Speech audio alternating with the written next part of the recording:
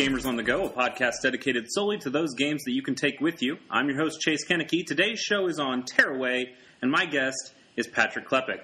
Hi, Patrick. Hello. Hello. Thanks for having me. Thank you for coming on. I imagine that you are probably the biggest guest I've had on so far. Awesome. Yeah. Well, glad to help out. Driving them clicks. yeah, you're just doing clickbait by getting me on here, you know? You're just one of those guys. Yeah, absolutely. I also posted something about Final Fantasy VIII, so I'm sure. Yeah, the best Final Fantasy on PlayStation 1. Oh, man, inside jokes. All right, well, having you on here, I'd really like to talk to you about some handheld stuff. You don't get to talk a lot about handheld stuff at Giant Bomb. I mean, you've talked about it a little bit, but a lot of these games, especially Vita games, haven't been very conducive for things like quick looks and have kind of gotten, I guess, pushed to the wayside a little bit. So I'd like to hear some stuff just in general about handheld games. And why don't we start with something I like to ask new guests that I have on, just kind of what your handheld gaming history is. It's always been sort of secondary, largely because I think how much handheld stuff integrates into your life partially has to do with circumstance. You know, if you have a commute, one where you're sitting on a bus, or you're in the car with somebody and you're in the passenger seat. Like if you find yourself in situations where handheld gaming is a way that you can fill your time or spend your time, handheld games are something you'll probably do a lot more with. I've just never really had that opportunity. Even when I was in San Francisco, I often was either walking to work or biking to work, or my commute was so short that it was not long enough to actually play handheld games. And even before I moved to San Francisco, at that point it was just a consideration of money. I definitely had a Game Boy Advance, and I've had every handheld platform that it's come out. I even imported a PSP when it was first available, and I think I was a college sophomore at the time, and getting that and a copy of Ridge Racer was definitely pretty cool and something I could kind of show off. Didn't necessarily help me with the ladies, but it was still very cool. I assure you. And since then, I have looked towards handhelds as a way of having experiences that you just can't quite have anywhere else, or there are franchises that are exclusive to those platforms. I had a great time with Fire Emblem Awakening earlier this year. I got into strategy games with XCOM last year, and Fire Emblem seemed was kind of the consensus pick of, if you've played a game like XCOM, like where do you go next? And Fire Emblem was a perfect stepping stone, and I had a ton of fun with it. And, then like things like Tearaway, where you cannot play that anywhere else, even if they do eventually, though I suspect they won't, port that to something like the PS4. There are ways of making those mechanics work, but it's not going to be the same, and it's not going to have the same charm that they wring out of the very things that are specific to the Vita. So, for me in handheld, like these days, it's kind of largely about capturing experiences that you just kind of can't get anywhere else. Definitely. I mean, that's a real great transition into our topic of the day here. Talking about Tearaway, yeah, I saw some people asking, when is this going to get a PS3 or a PS4 port? And I thought, why? No. Tearaway, you need to play it because it's all about having this game in your hands with the Vita, with the way the story works out. And we'll get into all this, but just kind of an overview of it. It's a game that really takes advantage of all the Vita's features and makes for a really unique experience. You gave the game a 4 out of 5 on Giant Bomb, and it sounded like you were pretty high on it. And I thought this would be a good chance to get you in and talk a little bit more about it.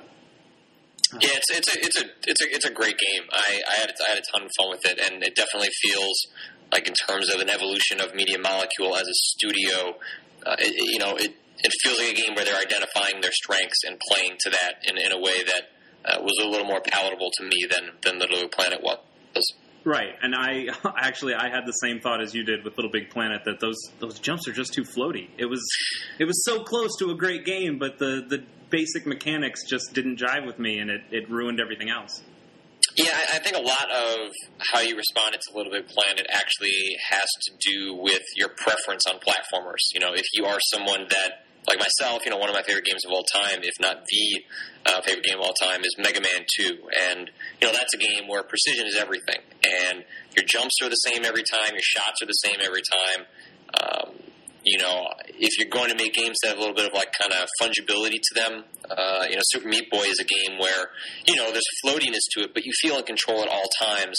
And in Little Big Planet, I didn't feel like I had control. I felt like the physics sort of interfered with my ability to enjoy it as a platformer. And as someone that plays a lot of platforming games, it doesn't have to be, very...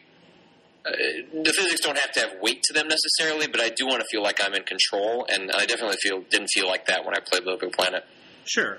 And I think Tearaway, to its credit, has a little tighter mechanics to it, a little tighter physics for the jumping, although it really doesn't matter. I mean, this game is, simplistically, it's a platformer, but it never seems like it really needs to have good mechanics, because it's really more of a game of exploration. Yeah, I mean, as I mentioned in my review, I think probably the weakest moments of the game are where it tries to be a platformer. There are very precious few moments in the game where you are actually asked to do anything sort of precise, and those moments I found to be pretty weak. Again, the way the game uses the character's shadow, it just didn't help me time those jumps. You don't always have full control over the camera in a way that you would like, but it also some of that depends on whether you have any interest in getting all the collectibles. If you are going after all that stuff, those are the instances where, at least from when I played it, it felt like the platforming sort of suffered. But if you kind of just critical path it, or just enjoying it for what you find along the way, rather than I got to try and find everything that's available to me, you probably wouldn't run into that stuff nearly as much. Right. So we have kind of this basic platformer here, but the really cool part, at least the first thing you see that makes it really unique, is that it's this completely paper-crafty world that is just, it's gorgeous. Yeah, it has just a really, really interesting look to it, and it kind of... it's not a line I used in my review, but it was something that I kind of thought about when I was playing it. But it's when people describe to you these...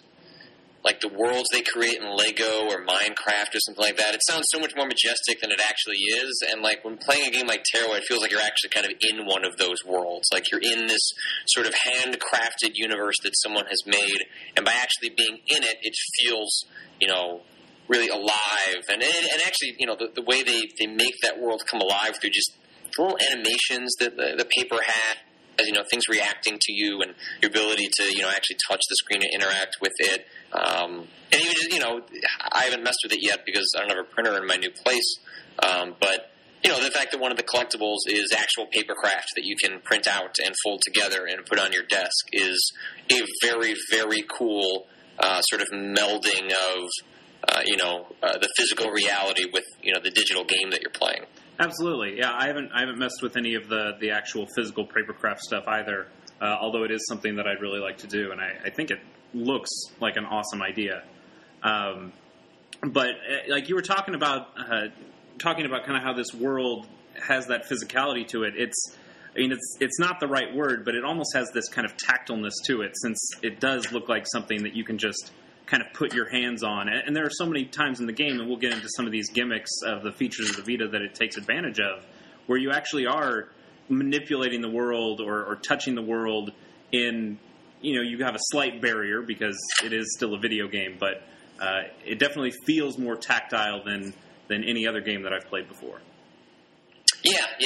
I think the term gimmick can come across as pejorative up front, because oftentimes that is the case. But I think, Tearaway has worthwhile gimmicks. I think if this was to be in every single game, it wouldn't make a lot of sense, or it would become tiresome very quickly, or would have to be implemented in a different way.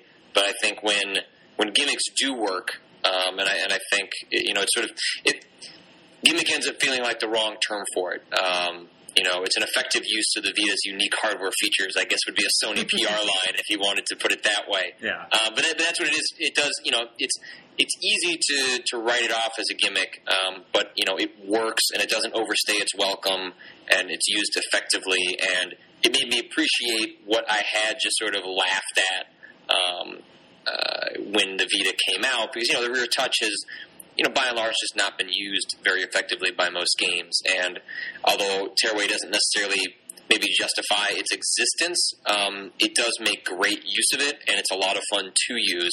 And, if you own one of those machines, you want developers to make good use of everything that's possible with it. Right. Yeah. I mean, when I was told first that, you put your finger on the back touchpad and your finger will, quote unquote, come through the world and be able to manipulate things, that immediately sounds like a really poor gimmick that, why would I want to do that? I can use buttons or triggers or sticks, and I've always used those, and those feel so much better.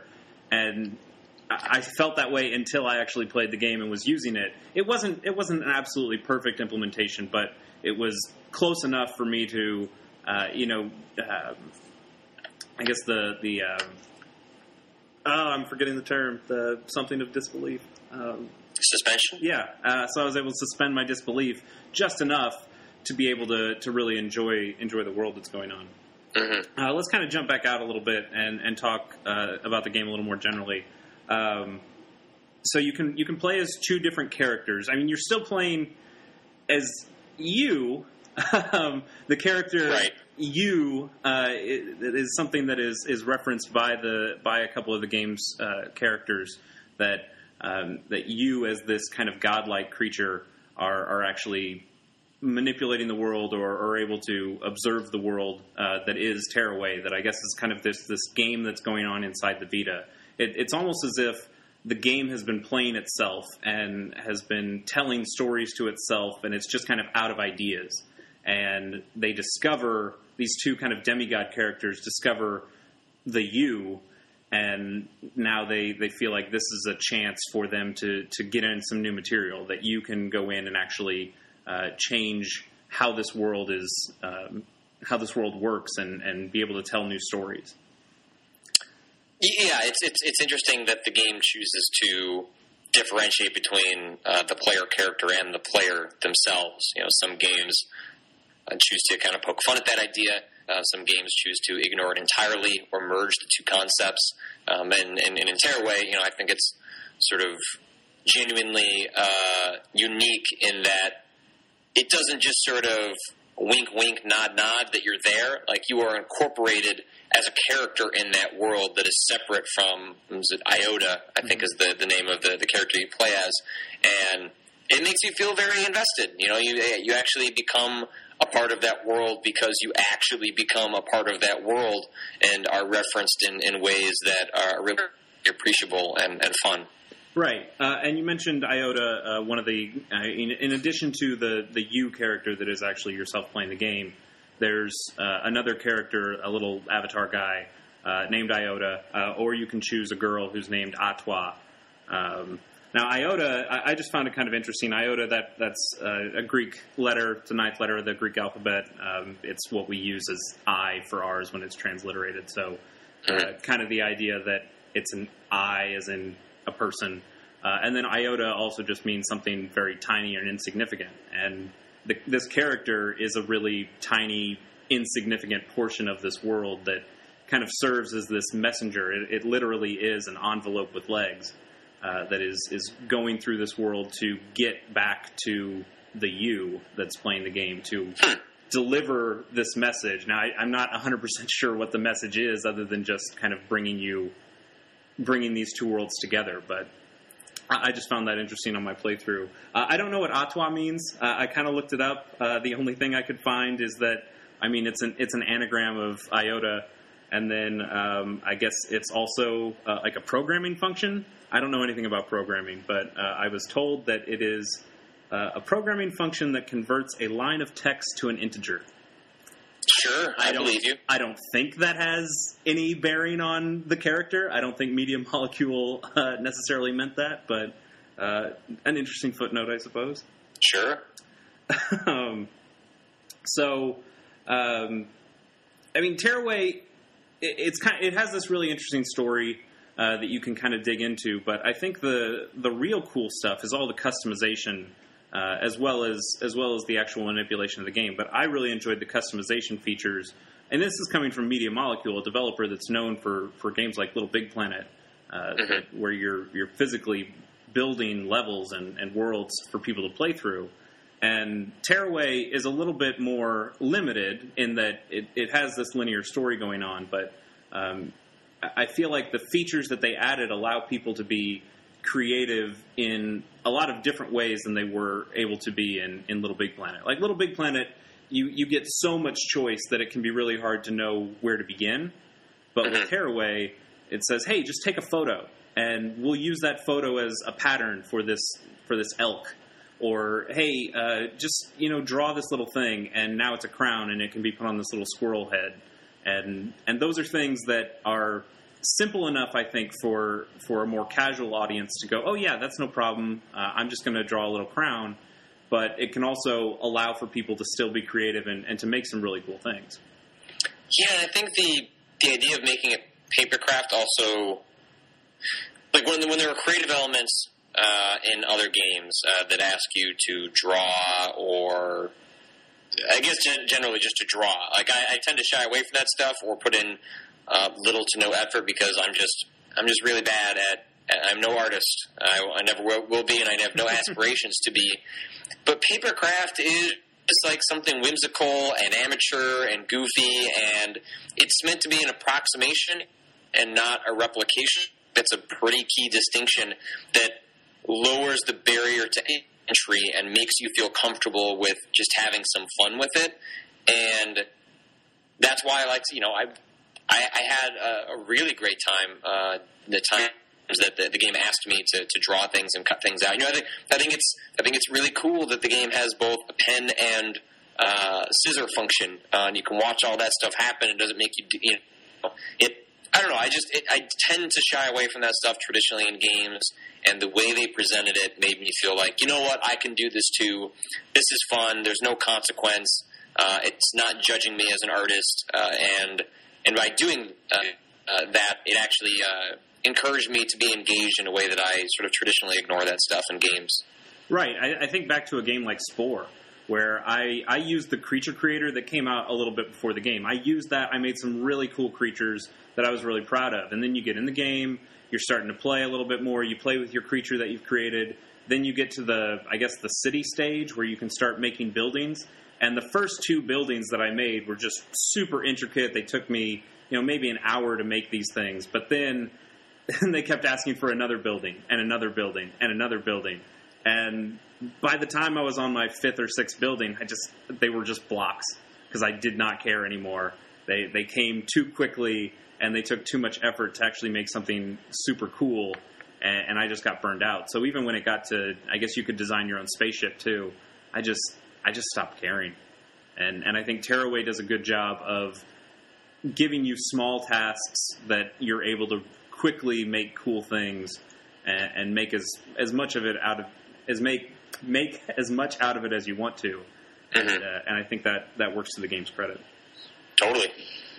So we talked a little bit about the idea of gimmicks and how being a pejorative term and kind of those things, but this game really does take advantage of all the features of the Vita. I mean, it has an accelerometer part. I guess that's kind of closer to the end of the game, but and that was probably the weakest feature I thought of all of them. But it uses the accelerometer. We talked about the back touch, how you can actually bring your fingers into the world through the back. I can't remember. I mean, it uses the front touch screen when you're actually drawing things and cutting them out to use with the paper world.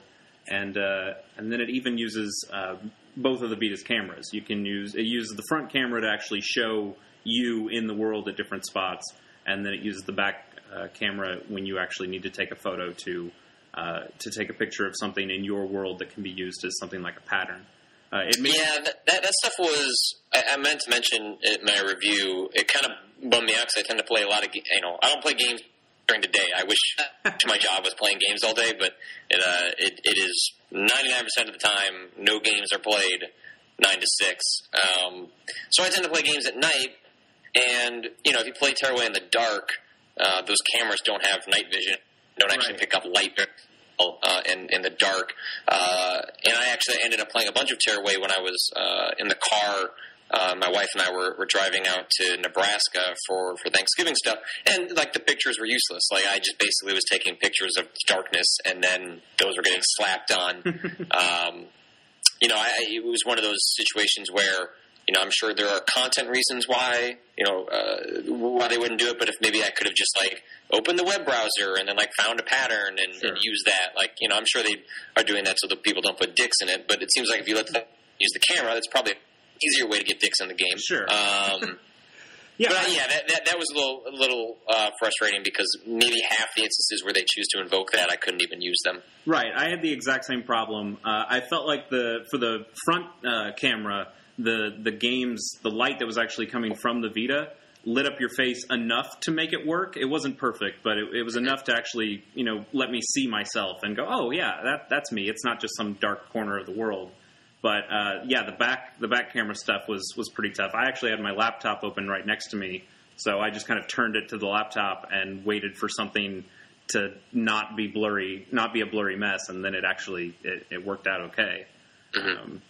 But yeah, that was kind of a feature. I just laid down on my couch, all the lights were off, I was ready to play a game, and then it immediately says, "Hey, this is what you look like," and it's pretty dark and you can't even see yourself, and that was a little discouraging, but I think that's not really the game's fault.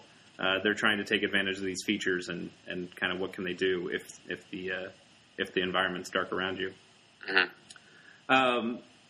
We kind of talked about how you're in this game. This game kind of is a fourth wall breaking thing in that it acknowledges you as a player, but it uses that to its own story, so it doesn't. It's almost like they construct a fifth wall in there to say, well, yeah, we can break through the fourth wall because there's another one, and this is all part of the game. And I just thought that was really interesting. I guess that's more of a tangent than anything else, but I was just pretty enthralled with the story. I started playing over again before the podcast, and I didn't get too far, but just to remember kind of the story stuff from the beginning. And one of the things I'd forgotten by the time that I finished the game the first time is that the enemies in the game, the scraps, those come from the quote-unquote real world. They come from the use world. You can, at the beginning of the game, you see them jump down right pretty much out of your face through that kind of sun hole that takes place in the game world. And so it was almost like a reverse Pandora's box in that you opened this world and brought darkness into it, as well, I guess, as the light that is Iota or Atwa that goes throughout the game. But I don't feel like that was explained entirely well on why the enemies came from the real world too. But I thought that was something that was kind of interesting. Yeah, they definitely totally committed to the idea of you being sort of an active participant in that world, for better or worse. And I think that made it really fun when you were in there playing around to know that in some ways you're responsible. Right. So kind of tying up the talk about Tearaway itself, I thought it was a fantastic Vita game. It might actually be the best game I've played on the Vita. Patrick, can you think of any other games? I mean, have you played a lot of games on the Vita to have a favorite? I really enjoyed Gravity Rush, or Gravity Days. I forget what it was called out here. Got it. I enjoyed that. It got very repetitive by the end, but it's still free on PlayStation. Well, free on PlayStation Plus, but it's still one of the instant games on PlayStation Plus when you buy a Vita. I would always, I would recommend that to folks that are maybe getting one as they buy a PS4. But obviously people deeply love Persona 4, the Golden, and I have not had a chance to play that yet. But it is one of my, as it continues to be cold here in the Midwest, games that I'd like to check out in January. So, but yeah, Tearaway is probably my favorite game that I've played so far, for sure. Yeah, I mean, the only one that kind of competes with it for me is Sound Shapes, but that's also a PS3 game with the cross-buy. But I just love Sound Shapes a whole lot. That was the reason I bought a Vita. So I guess that kind of wraps up what we're talking about with Tearaway. But while I have you here, I want to kind of ask you some questions about handheld games in general and just kind of some game industry stuff. The first thing, I kind of want to talk about Nintendo a little bit. And I think one of the questions that you've gotten on your Tumblr recently was asking if Nintendo should abandon the Wii U. And your response was that no, that what Nintendo does, and I think it's a right one, is that they stick with their consoles. If they put out something, that isn't necessarily popular in the very beginning, they're not just going to cut their losses. That they have an install base of Wii U's out there, and that they're going to keep supporting that, even if it's just Nintendo by themselves supporting it, like they have with something like the GameCube or some previous consoles like that. But I wanted to ask you that if you thought that the Wii U might be their last home console, if they might determine that, okay, we're going to go through with it, we're finish what we started here with the Wii U, but we have this handheld stuff that we dominate, and maybe they just kind of let their console stuff go after the Wii U, or do you think they have another console in them? Well, I think we start to get into weird semantic discussion. I think you could also say that the 3DS is probably their last traditional handheld as well. I think Nintendo's future, unless they have something really radical up their sleeves, and they're certainly not a company to count out in terms of really hitting us from left field. But the most likely scenario, I think, for Nintendo is recognizing that their software strengths are not, unless they have something like a Wii Sports to really sort of carry the day, they just don't have enough resources to sort of support two machines. That doesn't ignore these sort of just inherent problems with the Wii U. But they have clearly invested most of their time in building software for the 3DS, and I think the future of Nintendo is merging those two lines, is finding a device that functions as both a handheld and a console in the same thing. So rather than asking Nintendo fans to choose one or the other, or to somehow buy both, if you want to play a Mario game, why should Nintendo make one for the 3DS and the Wii U? What if they were able to just make a Super Mario 3D World that, played on the go and played when you were at home? And, maybe that is that functions through connecting, the device to the TV itself, or if they have an Apple TV sort of, remote play way of projecting that onto a large television. But, I think the future for Nintendo is consolidating their hardware into a singular platform, and then that solves their operating system problems, which they're not great at that. And if they could just kind of condense it, I think it would help solve existing issues that are sort of structural to the company.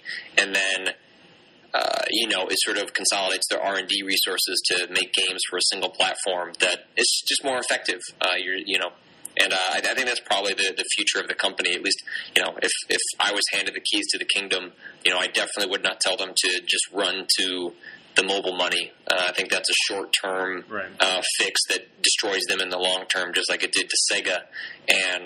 But I think doubling down on one piece of hardware probably makes the most sense. Yeah, I mean, it feels like the Wii U is almost a half step to that anyway, with that gamepad there that you can take it away and play without actually having to go to your TV. It almost seems like that's what they wanted to do, but they just needed another step before they can get to that future. So that sounds completely valid to me, and it sounds like something that Nintendo probably, conventionally at least, looks like what they might go for. Unless, of course, like you said, they throw another thing like the Wii at us that is completely out of left field, that captures the hearts and minds of everyone again, which honestly could happen because it's Nintendo. Yeah, absolutely. I also want to talk a little bit about the Vita some more, and specifically about PlayStation Plus. I think this might have been something that was brought up to you and you talked a little bit about, but PlayStation Plus, I think we can all agree, is a really cool service that Sony, because they kind of had to catch up to what Xbox Live was doing, that they had to give a little bit more value out of PlayStation Plus. And by giving away these free games and actually turning it into a pretty decent service, they've done that. But how do you feel when, I guess, people take advantage of PlayStation Plus? For example, I thought Soul Sacrifice was a very cool looking game. I think it was one of the only Vita games that you guys got to quick look at all because of whatever that kind of funky capture gear that halfway worked there that one time. Mm-hmm. I thought it looked really cool. I really wanted to get it, but I didn't want to get it at its current price. And I ended up waiting for it to come free on PlayStation Plus.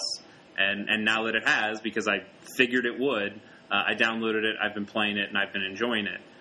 But those are lost sales.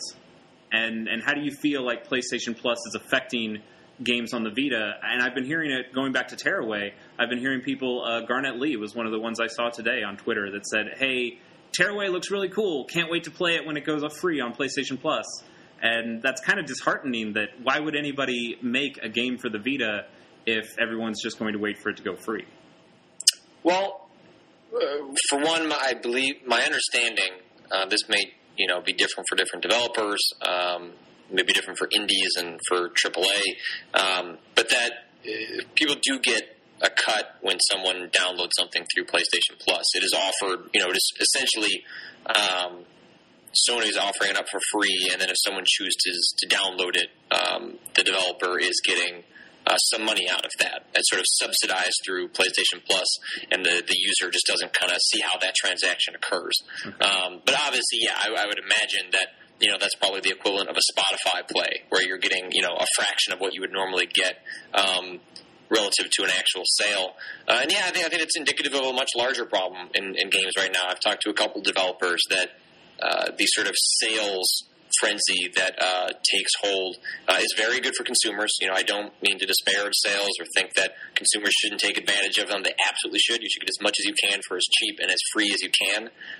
But if you're thinking of the bigger picture about the health of developers and the development community, Steam is a good example of that, where what's the point of buying it on launch day? Because it's going to get its price slashed really, really quickly. Mm-hmm. So there's not a whole lot of reason to buy on launch day. And for like indies and stuff like that, they can't do things like, this is why we have pre-order bonuses. This is why we have collector's editions.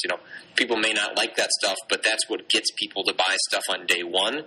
And smaller developers can't take advantage of that. So then there's a much larger trend occurring where our deep love and appreciation for cheaper prices is getting people into an expectation that they don't need to buy on day one. And that's their right, and they should do that. You should always, demand the cheapest price for what something is worth for however you value it. But there is an interesting question there about, what's that transforming us into habitually? Sure. I mean, it'd be really interesting if Activision had to say, hey, Call of Duty, they're definitely not going to put out a press release if everybody was waiting for Call of Duty to go on sale on Steam. They couldn't go out and say that, oh, hey, it sold its billions of dollars in a single day, which I guess would also then tell people, oh, yeah, that's a popular game, I should go buy that too, which would keep the tail up. So that'd be really interesting if Activision actually went through that, where people weren't buying their game day one. But with that, I guess there's also a difference in that it's a multiplayer game that everybody wants to go in and start playing it as soon as possible and get all the stuff and prestige. And I have fallen out of favor with Call of Duty. It's not something I want to play anymore. But sure, it is interesting. Let's talk a little bit, kind of go back on the 3DS a little bit. It's been a really good year for the 3DS. It's probably been like a defining year. There have been a ton of games that have come out that I've enjoyed. We've got a new Animal Crossing. We got a new Pokemon. We got a new Fire Emblem. We got a new Zelda. Have you finished Zelda yet? No, I'm probably halfway. I've collected 2 of the sages in the Dark World. I need to put a bunch of time into. That's basically what I'm going to be spending my evening doing. Is trying to get more into that as Giant Bomb gets closer, really close to figuring out Game of the Year stuff. So I need to spend some more time with that. But yeah, that's a terrific game, and the 3DS has had a really great year. Animal Crossing is not really my thing, but I recognize that people deeply love that game. But on the flip side, I adored Fire Emblem Awakening and had a ton of fun with that, and look forward to playing that again sometime and doing something completely different. But I really appreciate that game because it, just like XCOM, it forces you to value your units in a way. Well, I guess differently than XCOM. Both of them have sort of a mechanic where your soldiers can die, but you just don't, you're not personally invested in the relationships of your soldiers because the game doesn't build any of that stuff in. But in Fire Emblem, they have dialogue and they're having kids, and there's just a whole other level to it that is beyond just this dude's really good at kicking ass. And I just had a terrific time with that, and it's kind of made me think that maybe I'm going to get on like a once a year strategy habit, which is like playing just one of those a year. I guess I also played Shadowrun Returns this year, but I'm really looking forward to the game, the Banner Saga, next year as a result of Fire Emblem. Sure, and I've never been a huge Fire Emblem fan. I played the DS one that was kind of the remake with Marth, and I liked that. Shadow Dragon, I think. So I played that one a decent amount, but I couldn't quite get into it. But I think Awakening was really where I started to get into it, too. I've always played Advance Wars. I love Advance Wars. That's a great series. But Fire Emblem, being made by the same people, it just adds a little touch of difference. And I ended up playing that game for way too many hours. I think I ended up cracking something like 500, and then I felt bad about how much time I put into it. So I know Giant Bomb Game of the Year stuff is going on or about to go on, and I don't want you to have to reveal anything that might be going on. You still have games to play, but as far as handheld games, I mean, you talked about Fire Emblem. Do you think and Zelda 2 being terrific? Do you think either one of those kind of has the edge for at least a handheld Game of the Year for you? Yeah, man, I gotta get deeper into Zelda. I think I'm really liking Zelda quite a bit, but, strategy is a new genre to me, so there's sort of a novelty factor to Fire Emblem that I have a much deeper appreciation for. I'm trying to look through my list of games that but I guess it depends on if you call iPhones and iPads handhelds. That was going to be my next question. What kind of iOS? If you include that, Gear Walk was terrific. From the same developer, Device 6. I just started Device 6 last night. I haven't gotten to Year Walk, and I want to. Yeah, both from the same developer, Simogo Games. Just phenomenal pieces of the handheld work. Both those really good. I'm trying to. I finished VLR, but I don't think that came out this year. I think that came out last year. That's all I can see from my list. Yeah. Yep. Oh no, The Room came out last year, but The Room 2 comes out next week. Okay, yeah, that's right. Yeah, I knew something about The Room was coming out this year. Fire Emblem, Zelda, Device 6, Year Walk. Those are all games I would not feel bad having on my top 10 list, and that's in addition to all sorts of other games that I enjoyed this year. I mean, they might not be better than Brothers, but what is? Yeah, exactly. Yeah, exactly. I only ask because the next show that we're going to be doing for Gamers on the Go is going to be our Game of the Year show, and just kind of getting some other input from some people would be interesting. Let's talk a little bit about the Vita TV while I still have you here. I know Jeff got one in the office, and because of the kind of the way it works, that it came out in Japan, it only supports these Japanese games. There isn't a whole lot you can do with it. It sounds like Sony has been open to it coming to the West, and in fact, it almost sounds like they want to bring it out here, and they think it'll do better here because of the more streaming services that we have in America with Netflix and Hulu and Amazon Instant and that kind of stuff. So, I mean, do you think we're getting that Vita TV, and do you have any idea, when Sony might want to do that? I'm sure you don't have an exact date for me, but I thought you might have some insight on that. Yeah, no, and unfortunately, I don't know too much about their plans, but, if I had to take a shot in the dark, I wouldn't be surprised if we saw it next spring. Introducing something like Vita TV around the time when we're, software is going to slow down a little bit for next gen.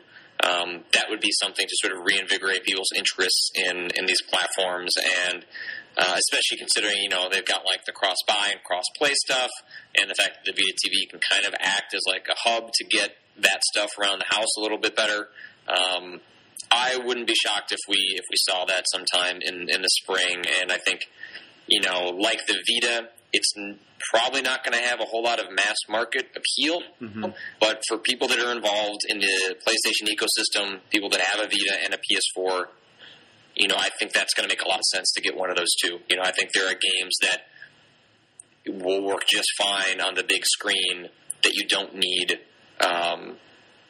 all the features of the Vita for. And most games are not going to be Tearaway. Right. So even if Tearaway is not compatible with something like that, that's okay, because I think the vast majority of games for that system, will work just fine without that. So I expect they'll bring it over. I don't think they're going to make it any bigger than that thing can really be, which is sort of a niche device that appeals to the hardest of the hardcore.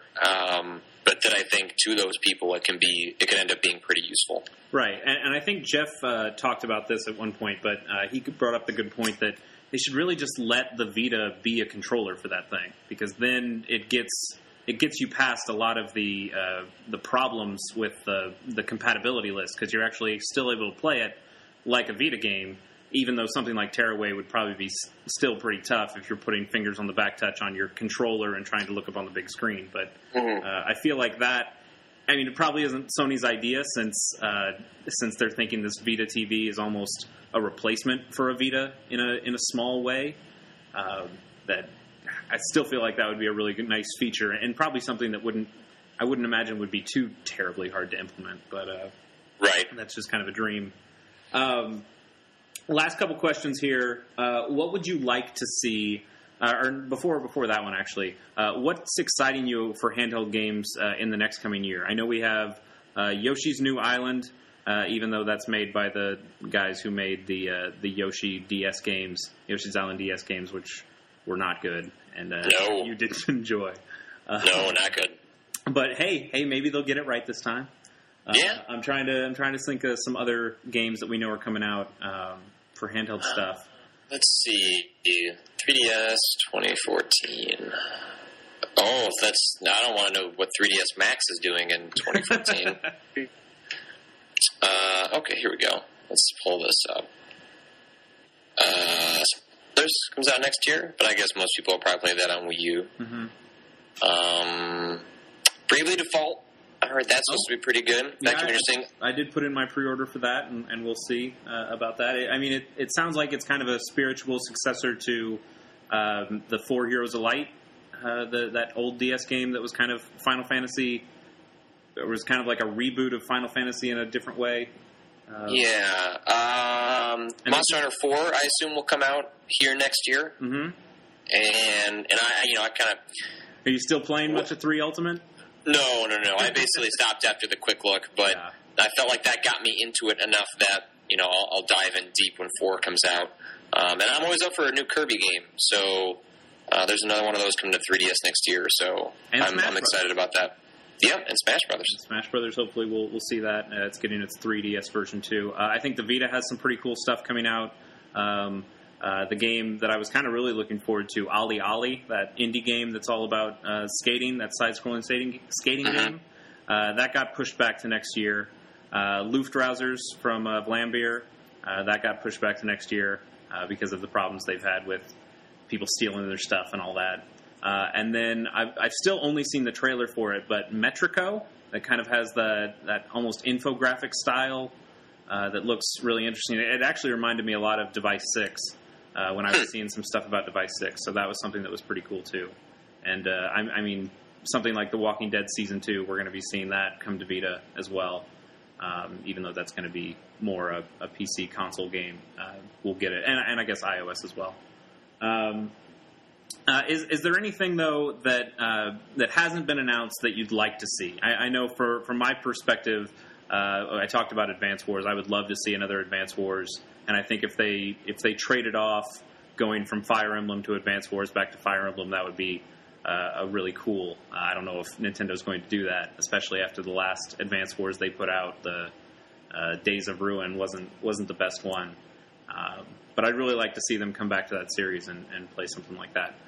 Is there a game out there that you'd kind of like to see come to a handheld? After seeing what Nintendo did with the Link to the Past template, I think it's not a stretch to kind of wonder and wish what they might do with something like Super Metroid.